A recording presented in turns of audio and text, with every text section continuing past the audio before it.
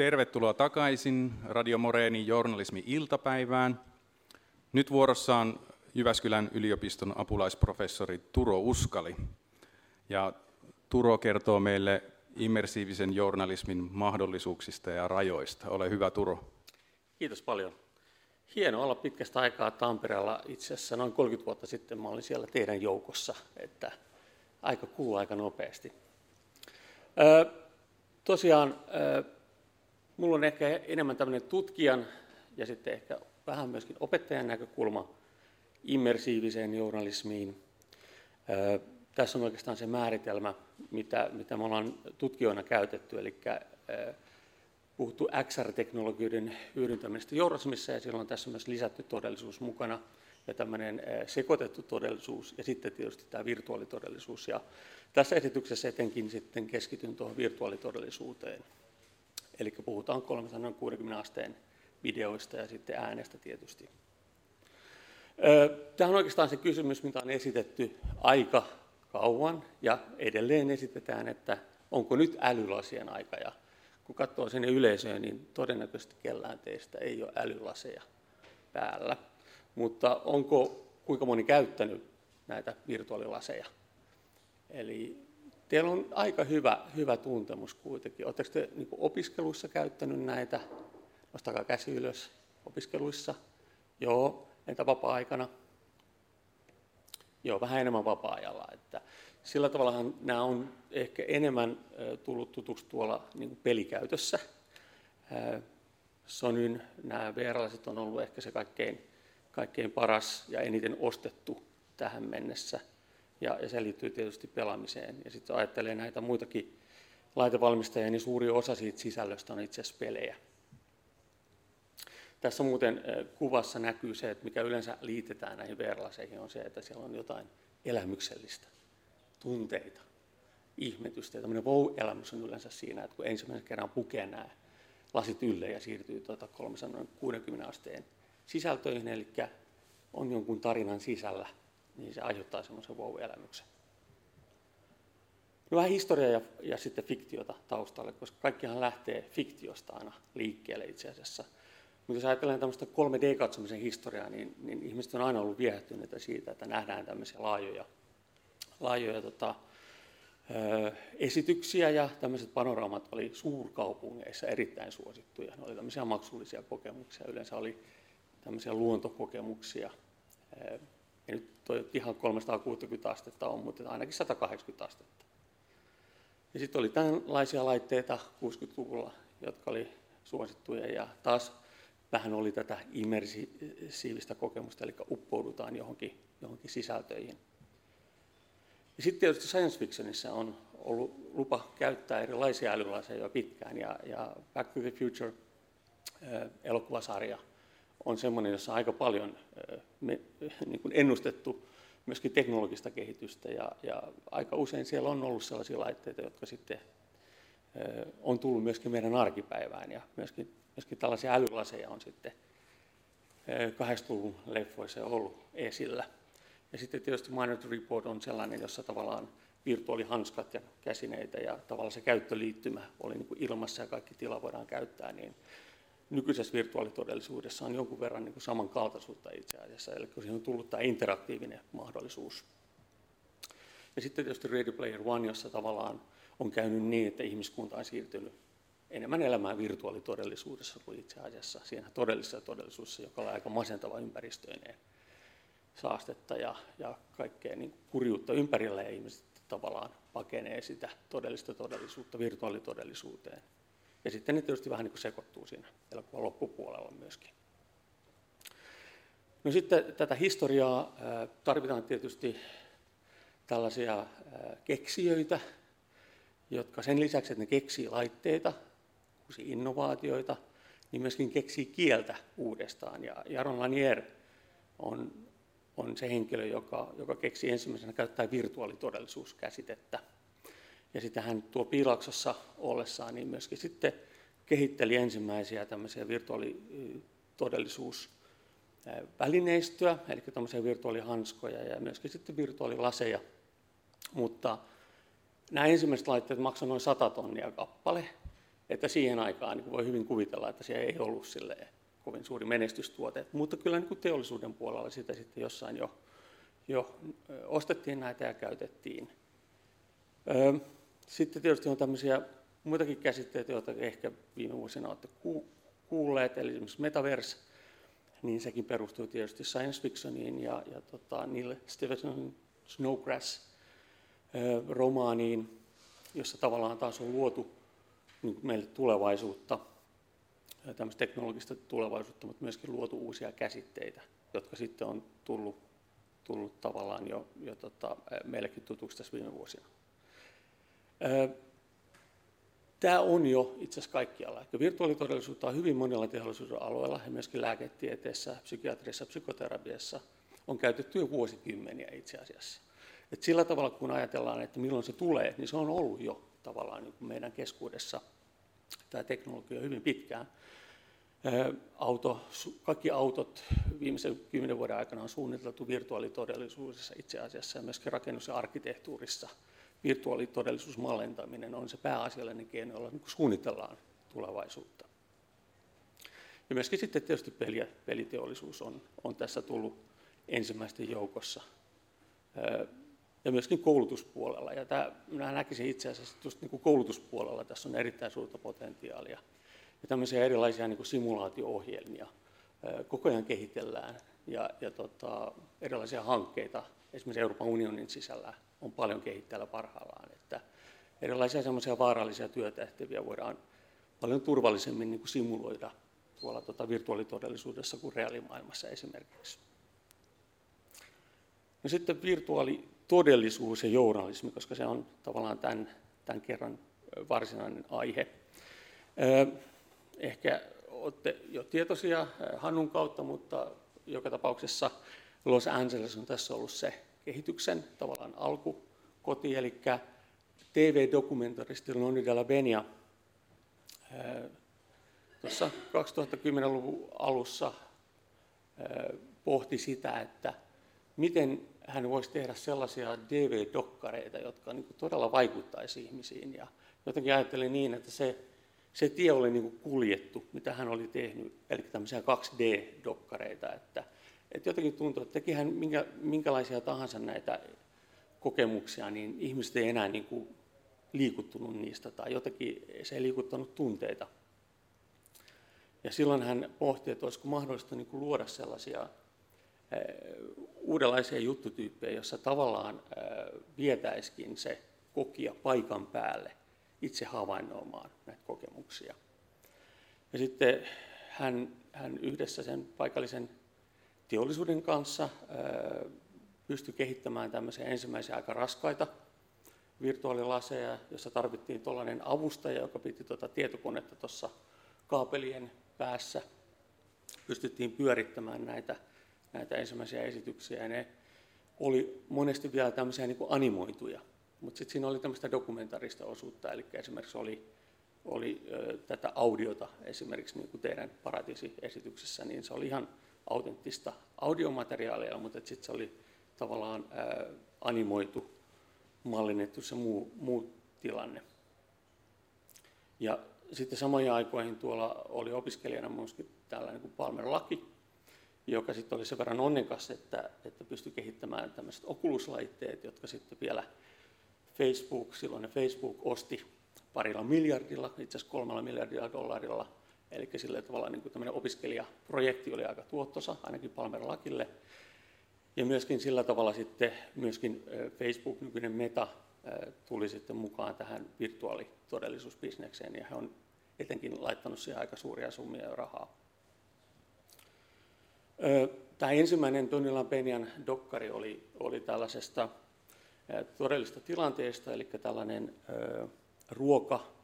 ruoka-apujono, jossa oli hyvin pitkä jono, ja siinä oli sitten diabeetikko yhtenä niin kuin osana tässä jonottamassa tätä ruoka-apupakettiaan, ja hän sai sitten kohtauksen siinä. Eli se oli sen verran pitkä se jono, ja siitä tuli tämä audio tavallaan tallenne sitten, joka Lonnie Della Benia sai sitten itselleen, ja hän pohti, että voisiko rekonstruoida tätä että miltä se tuntuu olla tämmöisessä pitkässä ruokajonossa ja miten ihmiset alkoi sitten reagoimaan siinä, että yksi siinä jonossa oleva saa tällaisen diabeettisen kohtauksen. Ja sitten näitä laitteita käyttäen tavallaan hän testaili sitä ja todellakin niin kuin ihmiset itki sen kokemuksen jälkeen. Eli se on ollut hyvin vaikuttava. Se oli liikuttanut tunteita ja sitten non-dopamine ajatteli, että joo, että tämä on niin kuin semmoinen uusi tapa kertoa myöskin journalistisia tarinoita. Ja edelleen hän on niin kuin tekemässä näitä tarinoita, perusti sen jälkeen sitten oman yrityksen. No sitten tarvittiin tiettyjä tämmöisiä kehitysloikkia, niin kuin aina uutta teknologiaa kehitetään, ja myöskin niin, että niin kuin yritykset, etenkin tuommoiset niin kuin platformiyhtiöt sitten alkoi tukea tätä 360 asteen videoformaattia, ja YouTube ja sitten Facebook oli ensimmäisten joukossa, jotka tämän mahdollisti, sitten myöskin selaimet. Eri selaimet pystyivät sitten toistamaan 360 asteen videoita. Periaatteessa luotiin niin kuin sellaista niin kuin infrastruktuuria. Ja myöskin sitten tuli ensimmäisiä tämmöisiä edullisia 360 asteen kameroita markkinoille. Ja periaatteessa niin kuin aika nopeasti, no niin kuin teoriassa oli mahdollista, kuka tahansa pystyi niin kuin luomaan tämmöisiä realistisia 360 asteen videoita. Mutta New York Times, tavallaan, joka on yksi näitä mediayhtiöitä, jotka niillä on oma tämmöistä innovaatiotoimintaa ollut pitkään ja ne kokeilee kaikkea uutta, niin sitten jotenkin halusivat testata sitä, että mitenkö sitten, että jos me luodaan tämmöisiä 360 asteen dokkareita, esimerkiksi The Displaced, joka tuli 2015 marraskuussa, kertoo 3 pakolaislapsen tarinan eri puolilta maailmaa, myöskin Ukrainasta itse asiassa oli yksi pakolaislapsi jo siinä vaiheessa. Niin se oli oikeastaan tämmöinen ensimmäinen demo, jossa niin kuin, tavallaan tehtiin ulkomaan dokkaria vähän niin kuin uusin tavoin ja menetelmin. Ja sitten he päätyivät jakamaan lukijoilleen tämmöisiä pahvisia, miksi nyt kutsutaan pahvisia koteloita, jonne sitten tavallaan niin kuin älypuhelin laitettiin sisälle. Ja kun sulla oli se älypuhelimessa tavallaan se application-sovellus, niin sitten sä pystyt tavallaan sieltä lataamaan sen videon ja sitten sä katsoit sen avulla. Ja periaatteessa pystyit sitten kokemaan aika nopeasti ja edullisesti sen 360 asteen dokkarin. No vaikka ne jakoi valtavia määriä näitä, niin sitten kuitenkin tämä ei ollut se tapa, joka on nyt yleistynyt. Meillä ei ole näitä pahvilaatikoita ja me ei laiteta puhelimia sinne sisälle. Mutta tavallaan niin kuin he näki näin, että ehkä tämmöinen on niin kuin matalan kynnyksen tosi edullinen versio voisi olla se, että saisi ihmiset kiinnostumaan tästä uudesta muodosta. No New York Times ei ollut ainoa, jolla oli tämmöinen tavallaan 5-7 vuoden tämmöinen testiperiodi, jolloin tuotettiin aika suuri määrä näitä erilaisia journalistisia VR-toteutuksia. New York Times teki yhteistyötä Samsungin kanssa muistaakseni ja pystyi jopa tekemään niin, että he julkaisivat joka päivä yhden tämmöisen uutisiin liittyvän 360 asteen kokemuksen. Mutta sitten näyttää siltä, että yleisö ei sitten kuitenkaan ollut jostain syystä niin kiinnostunut näistä, että olisi sitten jatkanut näiden käyttöä. Ja tavallaan ne määrät ei ollut niin kovin suuria, teillä oli isoja määriä, mutta on tosiaan näin, että yksittäisiä tämmöisiä 360 asteen dokkareita, immersiivisiä kokemuksia, niin ne on hyvinkin suosittuja, mutta sitten keskimäärin ihmiset ei ollut valmiudessa siinä, että joka päivä kulutettaisiin tämän kaltaista sisältöä, että niin kuin silloin tällöin kyllä, mutta ei niin kuin jatkuvasti. Eli tavallaan tämmöinen päivittäinen journalismi niin ei toiminut ainakaan niin kuin vielä tohon aikaan. Ja sitten myöskin tämmöisiä niin kuin live-lähetyksiä, tavallaan se teknologia on mahdollistanut sen, että viedään ihmisiä eri paikkoihin niin kuin livenä. Ja jos sulla vaan on lasit, niin sä pystyt kokeilemaan esimerkiksi Rion olympialaisten avajaiset. Ja sitten päättäjäseremonia 2016 oli mahdollista kokea virtuaalitodellisuudessa ilman, että itse meni paikan päälle, vaan niin teleporttasi itsensä sitten näiden lasien avulla sinne paikan päälle. No se laatu ei ollut vielä tuohon aikaan kovin hyvä itse asiassa.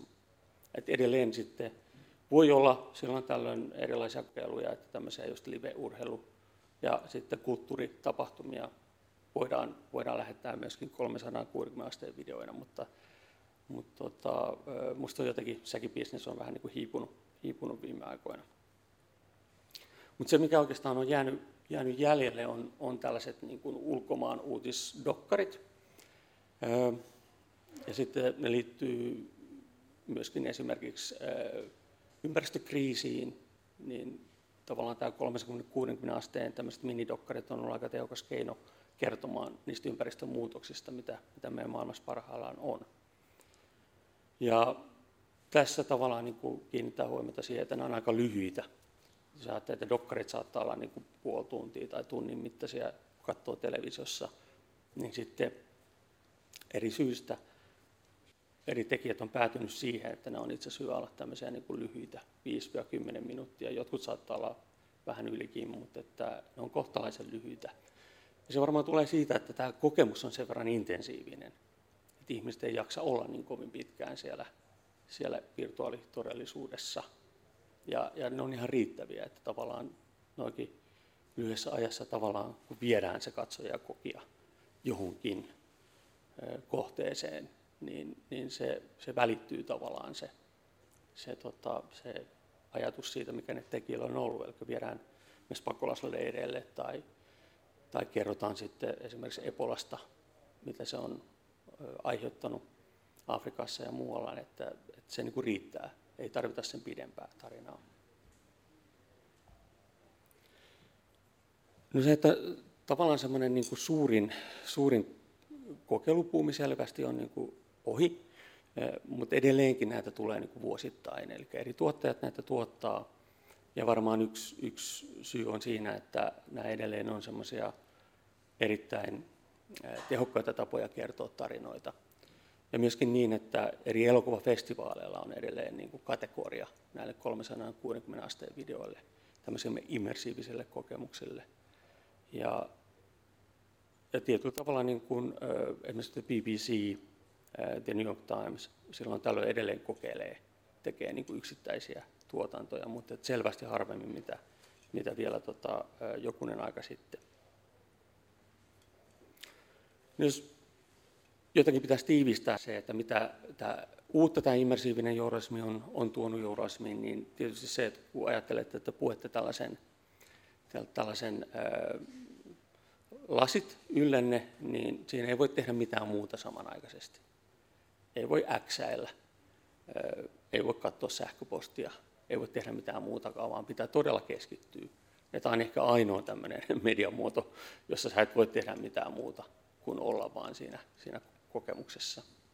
Ja nimenomaan tämä kokemuksellisuus on se, että tavallaan jos ajattelee tämmöistä perinteistä journalistista tarinankerrontaa, niin tässä tämmöinen elämyksellisyys ja kokemuksellisuus korostuu.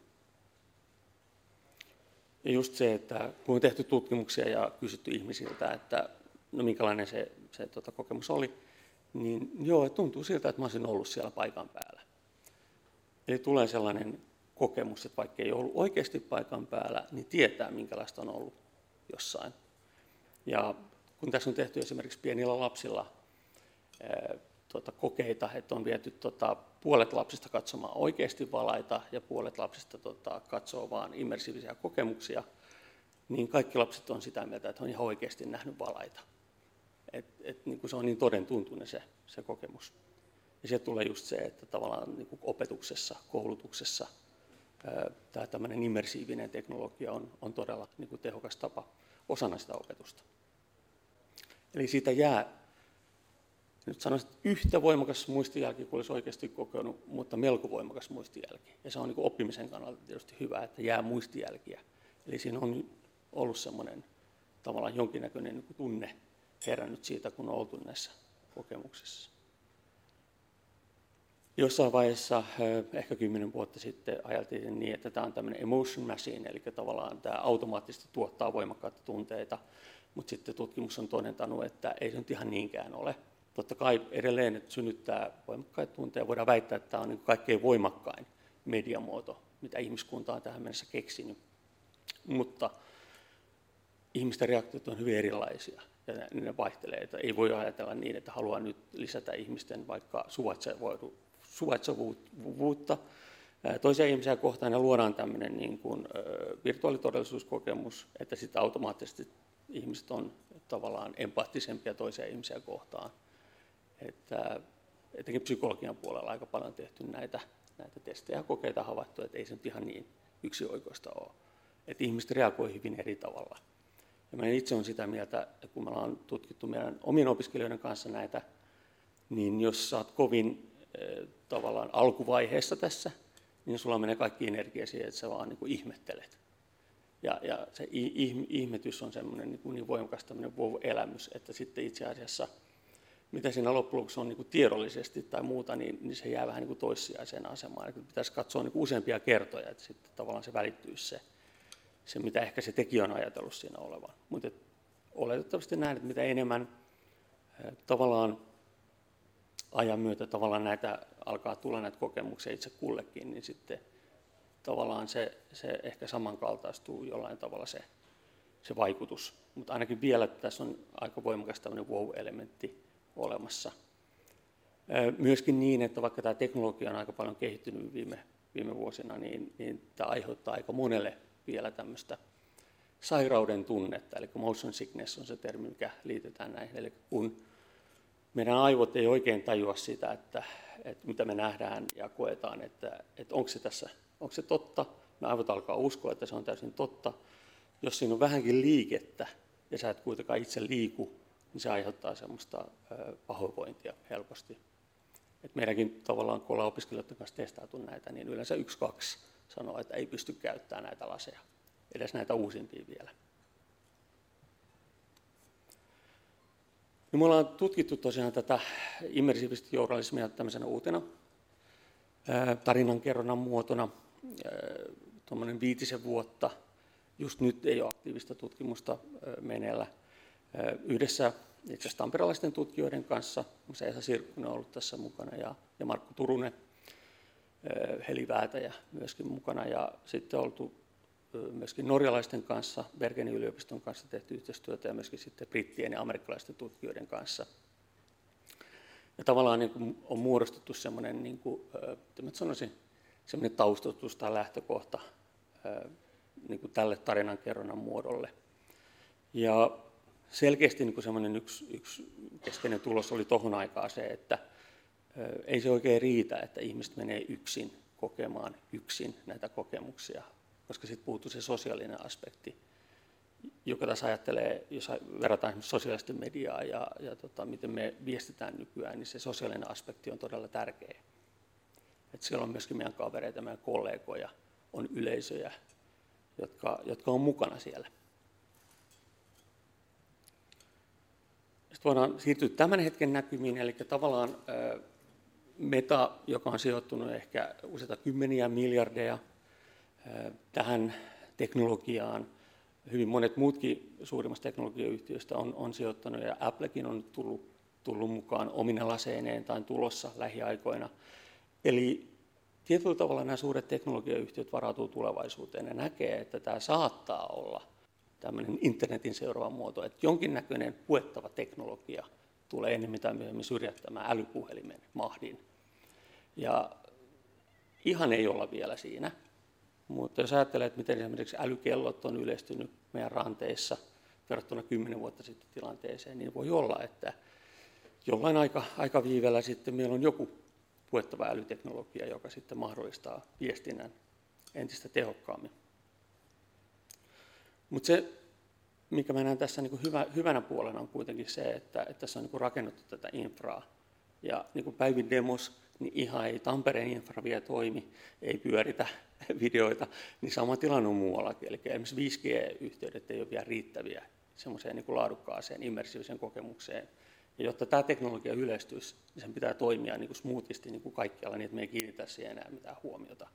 Et puhutaan 6G:stä, ehkä 7G:stä, joka tarkoittaa sitä, että tässä kuluu vielä jonkun aikaa ennen kuin meillä on se infra valmiina siihen, että me voidaan niin kuin olla kaikki saman aikaa virtuaalitodellisuudessa esimerkiksi.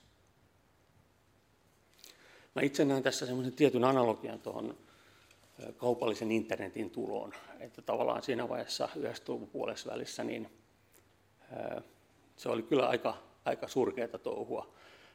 Jos yritti ladata kuvan, niin se kaatui se yhteys siihen ja muuta. Tarvittiin niin kuin laajakaistayhteydet ja tarvittiin näitä langattomia nopeita verkkoyhteyksiä. Me ollaan siirrytty tähän mobiiliviestinnän aikakauteen. Et me ehkä eletään jotain tuommoista 1990-luvun puoliväliä vielä, jos ajatellaan näitä vaativia virtuaalisia teknologioita. Ja tässä näkee sen kehityksen hitauden tavallaan, että tässä helposti puhutaan vuosikymmenistä eikä vuosista.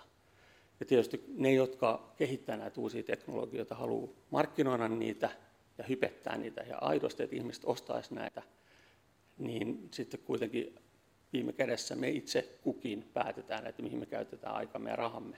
Ja toistaiseksi ei olla oltu sitä mieltä, että tämä on vielä niin kuin riittävän valmis teknologia, että me oltaisiin valmiita investoimaan tähän omaa rahaa.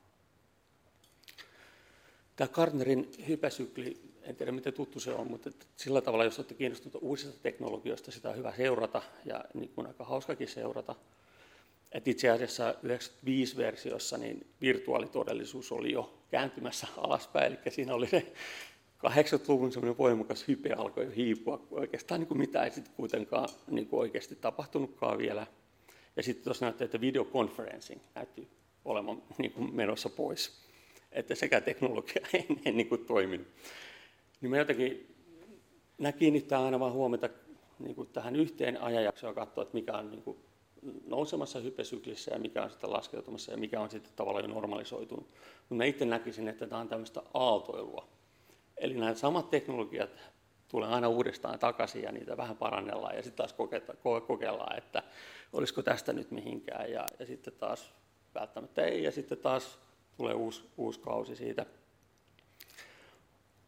Tuolla bisnesmaailmassa tarkoittaa samalla sitä, että sitten aina kun tulee uusi teknologia, niin sitten nämä yritykset, jotka kehittää näitä uusia teknologioita, ne saa hirveän nosteen joksikin aikaa ja sitten yleensä nämä kuplat puhkee. Eli tavallaan se hypesykli ikään kuin realisoituu. Mitä me nähdään arjessa, mikä on todella mahdollista. Niin, mutta tietyllä tavalla niin kuin, tämä on vähän tämmöistä niin kuin, tiettyä lainalaisuutta ollut havaittavissa aina näihin uusiin teknologioihin liittyen. Et jos katsoo sitä tämän hetkistä hypesykliä, ensinnäkin noita teknologioita on valtavan paljon enemmän, mitä oli 90-luvun puolessavälissä, niin tuossa toi metaverse on nyt sitten taas vasta niin kuin alussa, se tuli jo kertaalleen alas nousemassa, ja sitten siinä on tuommoinen niin kuin oranssi kolmio, joka tarkoittaa, että tässä menee nyt ainakin 10 vuotta ennen kuin siitä on mihinkään. Ja se voi olla niin, että 10 vuoden päästä, jos tsekataan tätä tilannetta, niin voi ollakin jo eri tilanne. Eli sillä tavalla kannattaa olla myöskin oppia historiasta, että se on hyvin tavanomaista ja myöskin journalismilla on siinä oma merkityksensä tällaisten kuplien luomisessa, eli on tämmöisiä niin kuin yliodotusta. Ja sitten ne puhkee, mutta sitten jollain aikavälillä ne saattaakin tulla osaksi meidän arkea. Mutta ne tulee yleensä paljon hitaammin, mitä sitten nämä markkinointihypettäjät sitä ajattelisivat. Tässä on kuitenkin tiettyä tämmöistä tasasta statistiikkaa olemassa, että tavallaan tämä niin kuin markkinana esimerkiksi Yhdysvalloissa ja globaalisti kasvaa koko ajan. Ja se on etenkin nimenomaan tuolla niin kuin koulutuspuolella tämmöinen high-end kuluttajat, eli teollisuuden puolella, jossa on tämmöisiä kalleimpia laitteita. Mutta niin kuin tämmöisenä kuluttajamarkkinatuotteena tämä on hyvin pieni vielä maailmassa. Kun mä puhuin tuosta sosiaalisesta puolesta, niin me ollaan jonkun verran tutkittu tätä sosiaalista VR:ää. Meidän yliopistossa sinne luettiin pandemia-aikana tämmöinen UXR-kampus, jossa tavallaan meidän yliopistokampus mallinnettiin tuonne, tai päärakennus lähinnä, tuonne virtuaalitodellisuuteen, Altspace VR, tavallaan tämmöinen maailma luotiin, jossa tavallaan pystyttiin pitämään gradusemmoja ja muita, koska ei oltu niin kuin kampuksella, niin luotiin tämmöinen virtuaalikampus, jossa tavallaan osa opetuksesta pystyttiin sitten tuolla niin kuin virtuaalitodellisuudessa viemään läpi, niin siitä tavallaan tehtiin yksi tuommoinen tutkimuspaperi. Ongelma tässä on, että ei ollut varaa antaa kaikille opiskelijoille tämmöisiä kalliita VR-laseja, eli silloin se kokemus ei ollut niin laadukas. Mutta joka tapauksessa niin positiivista oli se, että kun kaikki me luotiin avataria, Ja se tarkoittaa sitä, että meistä on tämmöinen niin kuin animoitu oma todellisuus, kuva tai meidän näköinen tavallaan hahmo, ja sitten me oltiin siellä yhdessä virtuaalitilassa, niin tavallaan kyllä siellä pystyy oppimaan ja kommunikoimaan ja viestimään, että se oli ihan mahdollista. Ja sitten myöskin, että pystyy teleporttaamaan eri puolille maailmaa periaatteessa, osallistuu erilaisiin tilaisuuksiin, että se teknologia on olemassa. Ja myöskin tämä sosiaalinen aspekti on koko ajan niin kuin tulossa. Ja tässä on jotain niin kuin statistiikkaa. Mä sanoin, että nämä käyttäjäluvut on vielä aika pieniä, niin 170 miljoonaa on tosi vähän, jos ajattelee, että meitä on kuitenkin semmoinen 7-8 miljardia. Ja sitten sen verran taitaa olla näitä älypuhelinten käyttäjiä, että tämä on niin kuin todella niin kuin nitse tietyssä mielessä, mutta myöskin niin, että siellä on tietyt edelläkävijät jo tavallaan niin kuin jo kokeilee ja testailee näitä. Ja mä olen sitä mieltä, että sekä journalismissa että koulutuksessa pitäisi olla myöskin aina mukana siellä vähän niin kuin haistelemassa ja myöskin haastattelemassa vähintään näitä, jotka on tämmöisiä edelläkävijöitä. Tämä Altspace VR, mitä me ollaan testattu meidän opetuksessa, niin se lopetettiin. Se Microsoft ei enää tue sitä 2023. Ja myöskin toi Metan Horizon Worlds, niin se ei ole koskaan ollut Euroopassa käytettävissä ja Amerikassa se oli ainakin aika pitkällä tauolla. En just nyt tiedä, että onko se toiminnassa, mutta joka tapauksessa tämmöinen hypetys näistä sosiaalisista virtuaalitodellisuuksista niin selkeästi on nyt rajautunut sille, että siellä on enää vain muutama olemassa. Jos haluatte käydä tutustumasta, minkälaista on olla olemassa VR-chatissa, niin on jopa tämmöinen dokkari julkaistu tuolla HBO Nordicilla, on ainakin katsottavissa, niin se on tuommoinen vähän pidempi dokkari, ja siinä nämä käyttäjät kertoo, että mihin he käyttävät tämmöistä sosiaalista VR, eli se on sillä tavalla niin kuin aika hyödyllinen, mutta myöskin se osoittaa, että miten kömpelössä vaiheessa me vielä ollaan. Mutta etenkin tietyt nuorimmat ikäluokat on jotenkin ottanut tämän itselleen, että vanhempia siellä nyt ei hirveästi vielä ole, mikä on tietysti hyvä merkki nuorille, että kannattaa olla siellä, koska siellä ei ole vielä kovin paljon keski-ikäisiä ja muita sotkemassa asioita. No sitten ihan lopuksi muutama tiivistys. Mä itse näen niin, että tavallaan meidän journalismin koulutus, joka ei ole sillä tavalla niin kuin ihan, meillä ei ole sellaisia liiketoimintatavoitteita, kun esimerkiksi mediayrityksissä me ollaan ehkä vähän vapaampi kokeilemaan ja testailemaan erilaisia asioita, niin me ollaan sitten myöskin totta kai yritetty testailla koko ajan opiskelijoiden kanssa yhdessä, että miten tämä VR-todellisuus, myöhemmin lisätty todellisuus ja sekoitettu todellisuus, onko siellä jotain sellaista, mikä voisi olla käyttökelpoista. Ja oikeastaan vasta niin kuin tässä vaiheessa, kun tultiin siihen vaiheeseen, että luovutettiin ne hankalat tavallaan kotelot pois, aluksi pahviset, sitten muoviset, joilla laitettiin älypuhelin sisälle, ja tuli tämmöisiä stand-alone-laitteita, ei tarvinnut mitään piuhoja enää tietokoneisia ja muuta. Niin tämä Oculus Go oli ainakin ensimmäinen, jossa meidän opiskelijat sanoivat, että joo, että tämä on ihan mielenkiintoinen kyllä katsoa näitä dokkareita ja ne vaikuttaa ja näin. Mutta sitten tässä ei ollut tätä interaktiivista elementtiä juurikaan vielä näissä laitteissa. Sitten vasta, no okei, tämä on nyt eri, mutta me kokeiltiin myöskin itse asiassa, että voiko olla niin että me teleportataan meidän opetusta, vaikka medialukion Helsinkiin niin kuin reaaliajassa, eli luotiin tämmöinen 360 asteen kamerayhteys. Meillä oli opetus menossa ja sitten medialukiossa Helsingissä niillä oli näitä virtuaalilaseja, niin siinä tuli tämä infra vastaan, että tavallaan niin kuin 10 minuutin jälkeen se yhteys katkesi eikä sitä saatu avattua uudestaan, että sekä meidän päässä että medialukion päässä, niin tavallaan se teknologia ei sitä vielä mahdollistanut, mutta aina silloin tällöin me tehdään tämmöisiä pikkueksperimenttejä ja tiedetään, että missä se teknologia tällä hetkellä on. Ja tosiaan viime syksynä ensimmäistä kertaa me saatiin hankittua koko kurssille Oculus Quest 2 lasit ja tavallaan annettiin nämä koko syksyksi heille käyttöön, että tavallaan testatkaa ja kokeilkaa ja mitä mieltä olette näistä. Ja sitten etenkin tämä sosiaalinen virtuaalitodellisuus oli tuossa sitten meidän teemana. Ja sitten oikeastaan ihan tähän loppuun voisin sitten vaikka lukea tätä opiskelijapalautetta jonkun verran, että miten mieltä he olivat, kun olivat sitten näitä laitteita käyttäneet. Ensinnäkin valitettavasti journalismin alana hyppää uuteen teknologiaan usein vasta jälkijunassa. Tämä aiheuttaa sen, että oman paikan löytäminen uudessa teknologisessa maailmassa on haasteellista. Vaikka on vaikea kuvitella, miten journalismia toteutettaisiin VR-todellisuudessa tai miten VR-todellisuutta voisi hyödyntää journalismissa, asiaa kannattaa pohtia ja olla kehityksessä mukana. Tämä toinen opiskelija vastasi, että journalistiikan opiskelijana näen ehdottomasti virtuaalitodellisuuden tarjoamat mahdollisuudet ja piirteet, joita voisi journalistisissa käyttötarkoituksissa hyödyntää. Ensinnäkin virtuaalitodellisuus on muiden etäyhteyksien tapaan haastattelutilanteita inklusoiva tapa olla läsnä. Journalistisen juttukeikan toteuttaminen ei ole enää riippuvainen fyysisestä ympäristöstä. Vieraillessani erilaisissa Altspace VR-maailmoissa huomasin nopeasti, että samassa huoneessa olevat avatarit olivat kansainvälisiä. Live-tapahtumat kokoavat yhteen ihmisiä eri puolilta maailmaa, mikä on mielenkiintoinen tapa osallistua ja osallistua. Ja sitten tämä viimeinen opiskelija. Virtuaalitodellisuus mahdollistaa interaktiivisuuden viemisen aivan uudelle tasolle, sillä VR-teknologian avulla on mahdollista luoda ympäristöjä, joissa yleisöt pääsevät itse liikkumaan. Tämä on mielestäni ehdottomasti VR-teknologian suurin toivo, jota peliteollisuus hyödyntää erinomaisesti.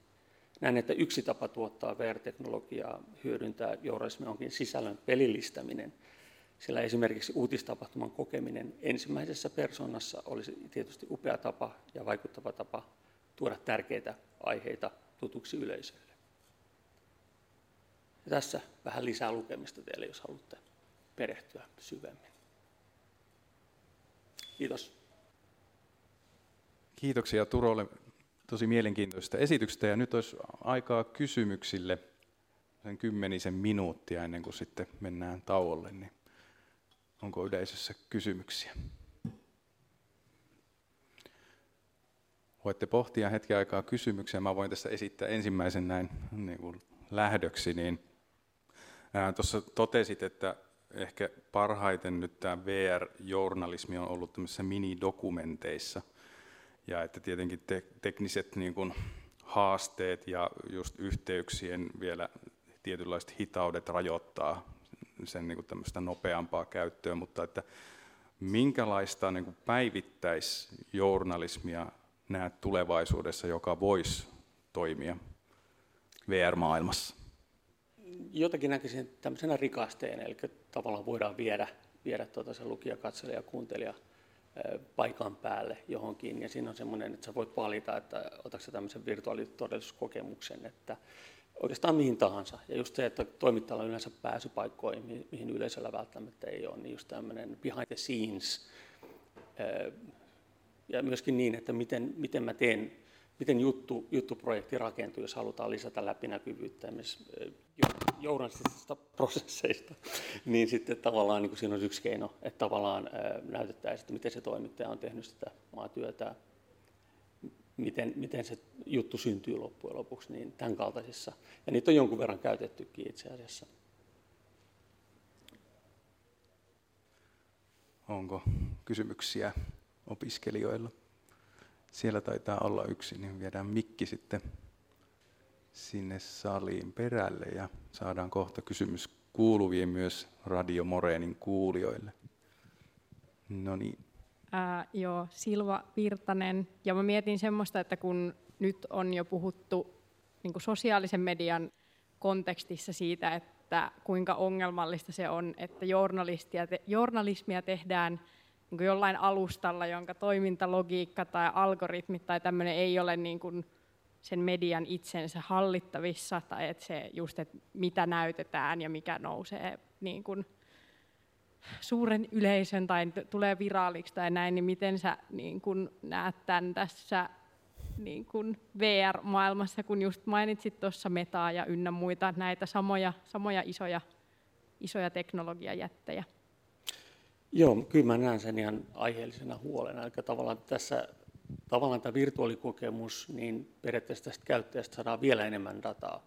Ja silloin mennään tunteiden tasolle, että voidaan niin kuin analysoida käyttäjän tunteita tietyissä tilanteissa. Ja siihen on syytä suhtautua niin kuin kriittisesti, koska ne kerää periaatteessa nämä suuret samat teknologiayhtiöt taas uuden datasetin, joka voi olla vielä sillä tavalla, niin kuin, mitä mä sanoisin, mennä sinne yksityisyyden alueelle ja tunteiden alueelle ja tällaiset. Se on syytä tiedostaa, että tämä vaara tähän liittyy, kun tavallaan aletaan hyödyntää näiden suurten teknologiayhtiöiden platformeja. Sitten on tämmöinen Open VR, on tässä niin kuin rinnalla kulkee koko ajan, jossa tavallaan aktivistit tai tällaiset toisen ajattelijat luo myöskin tämmöisiä virtuaalimaailmoja ja myöskin platformeja, jotka on riippumattomia näistä suurista yhtiöistä. Onko vielä kysymyksiä Turolle? Tässä alhaalla olisi meidän päivän toisella vieraalla Päivi Koskisella kysymys, niin odotetaan taas mikrofoni Päivin käsiin, niin kuullaan kysymys sitten.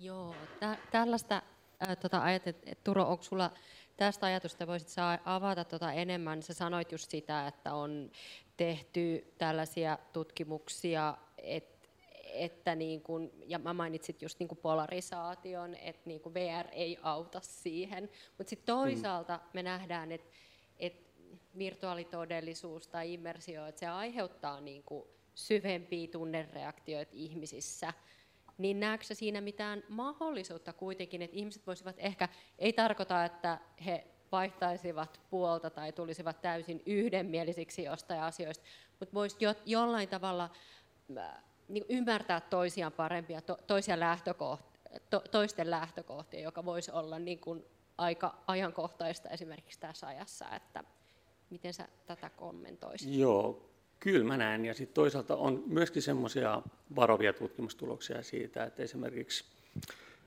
on tehty tämmöinen perinteinen 2D-sovellus, eli joku video, tarina kodittomasta, ja sitten tehtiin tavallaan tämmöinen 360 toteutus samasta aiheesta. Ja sitten tietyllä aikavälillä kysyttiin, että miten, tai oikeastaan heti sen kokemuksen jälkeen, että paljonko antaisit avustusta kodittomille. Niin kyllä nämä, jotka sen VR-kokemusta oli kokenut, ne oli valmiita antamaan isompia rahasummia.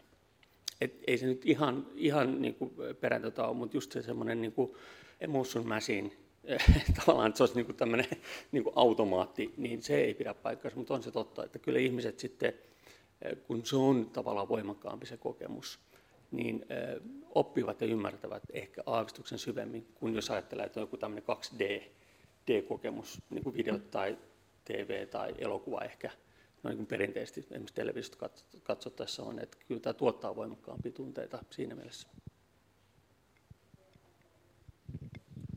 Ja meillä on siellä seuraava kysymys, niin kohta kuullaan myös se radio.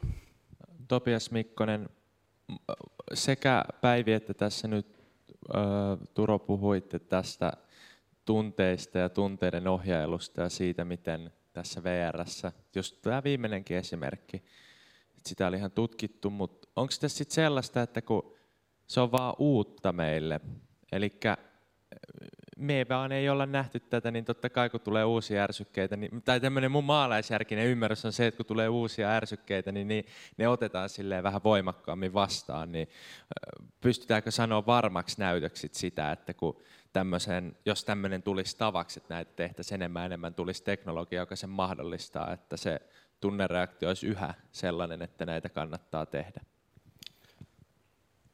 Joo, tästä ei ole tutkimusnäyttöjä, ei ole pitkittäistutkimuksia vielä ehditty tehdä, mutta jonkun verran esimerkiksi Stanfordin yliopistossa Jeremy Bailenson, joka on siis sekä psykologi että myöskin viestintätieteilijä, niin hän tuottaa valtavan määrän vuosittain uutta tutkimusta ja siellä on niin kuin tutkittu tätä puolta vähän pidempiaikaisesti, niin ainakaan toistaiseksi se ei ole inflatoitu. Se varmaan johtuu siitä, että tämä kuvan tarkkuus koko ajan paranee, että ne on ollut aika huonoja ne ensimmäiset kokemukset monelle ja varmaan tullut jo senkin takia huono olo. Ja sitten voi olla, että ikinä enää niitä laseja laita niin kuin silmille, koska on voinut niin pahoin niistä, että kun ne on ollut niin epätarkkoja.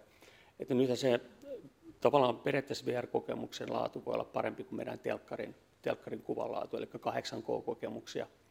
Ja Suomessakin on yritys, joka tekee kokemuksia tämmöisillä VR-kameroilla, jotka lähenee ihmisen niin kuin silmän tarkkuutta, eli puhutaan tuommoista 20K-tasosta, niin silloin tavallaan meidän silmä ei enää erota sitä, että se on niin kuin, tavallaan, että se ei ole todellista todellisuutta. Se näyttäytyy yhtä kirkkaana ja selvänä. Niin meillä on vielä kokemuksia sitten näistä ihan tuoreimmista. Mutta just siellä teollisuuden puolella, jossa on varaa laittaa miljoonia ja laitteet maksaa todella paljon enemmän kuin kuluttajakäytössä, niin siellä on todella laadukkaita laitteita, just kun opetetaan työntekijöille esimerkiksi, miten hitsataan vaikeissa olosuhteissa, niin ne on todella niin kuin ihan reaalimaailmaa lähentäviä kokemuksia. Radio Moreenin lähetys tulee nyt päätökseen ja kiitoksia Turolle. Ja me jatketaan vielä opiskelijoiden ja vieraiden kesken sitten täällä keskustelua salissa, mutta kiitoksia kuulijoille ja ensi viikolla sitten aiheena on journalismi ja muistijäljen jättäminen. Radio Moreeni, Tampere.